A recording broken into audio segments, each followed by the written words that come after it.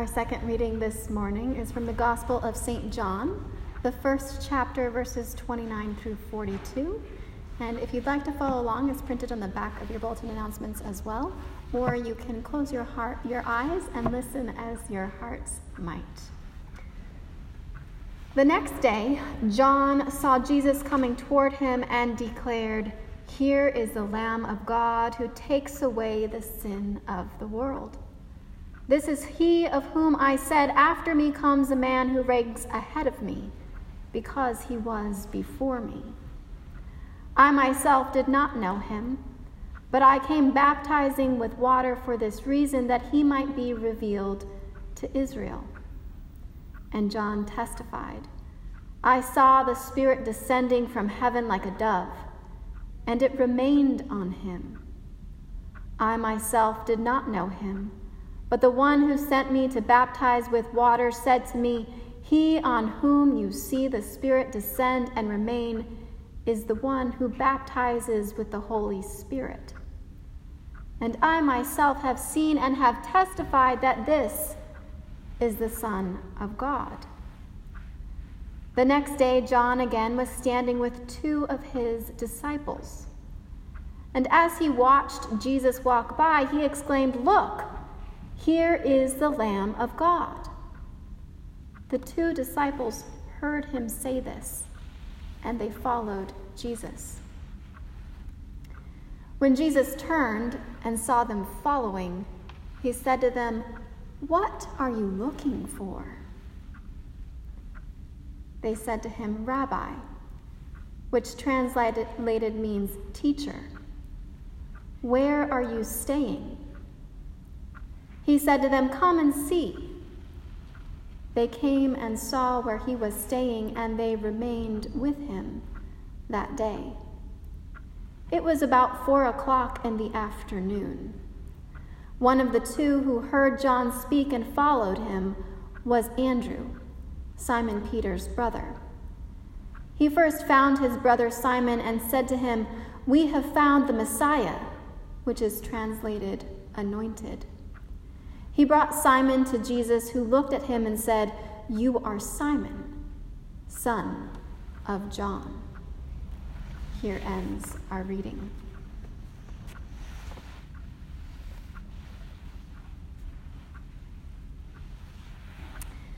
What is it that causes us to follow someone, to trust their lead, to seek their guidance, to want to spend time with them longer? Even a quick search on this question results in an abundance of theories. Theories about our survival instincts, our need to stick together, our need for efficiency in decision-making, our need to be shown the way to safety, whether physical, emotional, intellectual safety. Theories about a search for purpose, for direction, for acknowledgement. Freudian theories about transference and countertransference, our own primary relationships playing out later in life, sometimes consciously, more often not, with projections of an all-knowing father or a nurturing mother or a reliable sibling. And when the bosses or teachers or mentors or presidents don't live up to what we longed for, the disorientation of disbelief and betrayal, rage and hurt follows. It's a topic studied by experts in business management, by those working to foster strong athletic teams, by anthropologists researching the religious cult. It shows up in our peer relationships, in our extended families, in the offices of our doctors and counselors, in our places of work and worship, in our local and national politics. Jesus' question to John's disciples, who have been following Jesus all day, comes ringing. What are you looking for? Do we know what it is? In a Gallup poll now some 15 years ago, 10,000 people across a broad swath of society were asked to reflect on what leader had the most positive influence in their daily life, and the 3 words, unprompted, that best described that daily influence. So thinking about a leader who had the most positive daily influence on their lives, and 3 words to best describe that influence. After analyzing the responses, 4 basic needs for the followers came to the fore: trust, compassion, stability, and hope. People needed to know that they were cared about as a person, beyond what benefit they could produce for the leader. When they knew they were cared about, a sense of trust in that leader and their relationship to them was strengthened. People needed a sense of consistency, predictability in the leader's expectations and responses, someone who fostered an environment where they were able to act, think, and feel without fear. They needed someone who held a sense of vision and hope in the midst of uncertainty, someone who believed in them and the future, often before they believed themselves. This is, in many ways, what Jesus provided. Though we, and likely those followers, have to live into understanding the leader we needed. It isn't until the end of the season after Epiphany, which goes all the way until Lent, until after his baptism, after John encourages the peaceful transition of his disciples becoming followers of Jesus, and after the performing of signs at the wedding in Cana, that we hear in Jesus' Sermon on the Mount his understanding, his concern and guidance for the people. Scholar E.C. Vandriel observes that in the Beatitudes, Jesus is not asking the crowd to become poor in spirit or mourners or persecuted for righteousness' sake. Instead, he offers consolation to those who find themselves poor and in mourning and persecuted. For the people find themselves returned from exile, but nonetheless still captive to the Roman Empire, oppressed by the soldier's boot, and suffering from robbery and wrongdoing.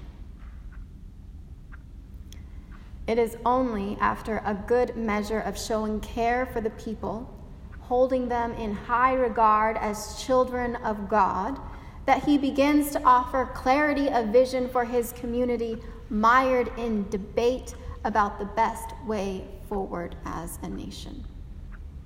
Should they fight back and take up swords against their enemies? Should they sequester themselves away, protecting their way of life and their identity until God brings a new day? Jesus' third way response was one of believing in them, in their better angels, in their ability to do the impossible and love their enemies, to pray for them, and in their ability to take hold of this moment now as the new day God has made, in their ability to realize the sovereignty of God they seek. We think housed in someone else is what we need. Perhaps an argument could be made that sometimes it is. And sometimes those people remind us the leader we seek is within. And so it is fitting that the identity of the one singing our servant song in Isaiah is unknown. That there are those who believe it is the collective voice of ancient Israel, and those who try to identify a particular character in Israel's history. Some say the living heir to Israel's late king suffering in Babylonian exile. It's not fully possible to pick apart whether it is the proclamation by one or by all that their time to lead has come. Listen to me, O coastlands. Pay attention, you peoples from far away. God called me before I was born. While I was in my mother's womb, the Holy One named me. God made my mouth like a sharp sword. In the shadow of God's hand, God hid me. Yahweh made me a polished arrow in God's quiver. God hid me away. And now, God says, I will give you as a light to the nations, that my peace may reach to the end of the earth. Thus says God, the Redeemer of Israel and the Holy One, to one deeply despised, abhorred by the nations, the slaves of rulers. Sovereigns shall see and stand up, and they shall prostrate themselves because of God, who is faithful, the Holy One of Israel, who has chosen you. They had someone, God, who believed in them and the future even before they believed themselves.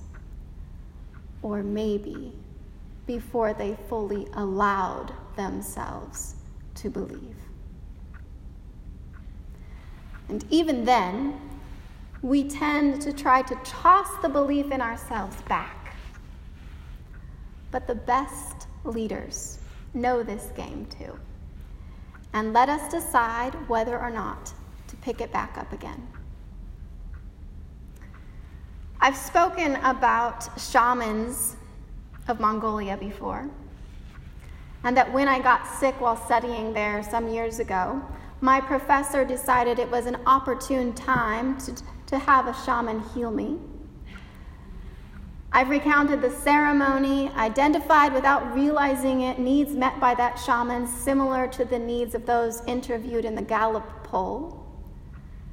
But I don't think what I've talked about is that toward the end of the ceremony, I was returned to the rest of my colleagues sitting on the ground behind me.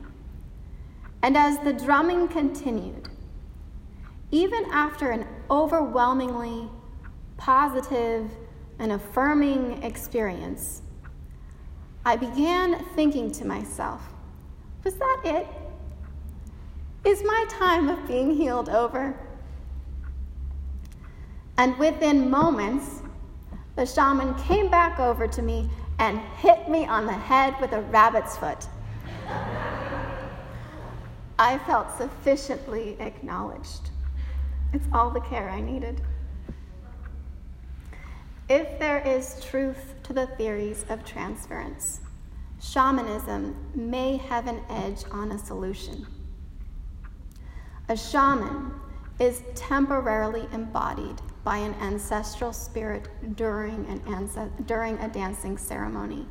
And once the ceremony ends, the ancestral spirit leaves, and the shaman only retains a portion of memory from what transpired.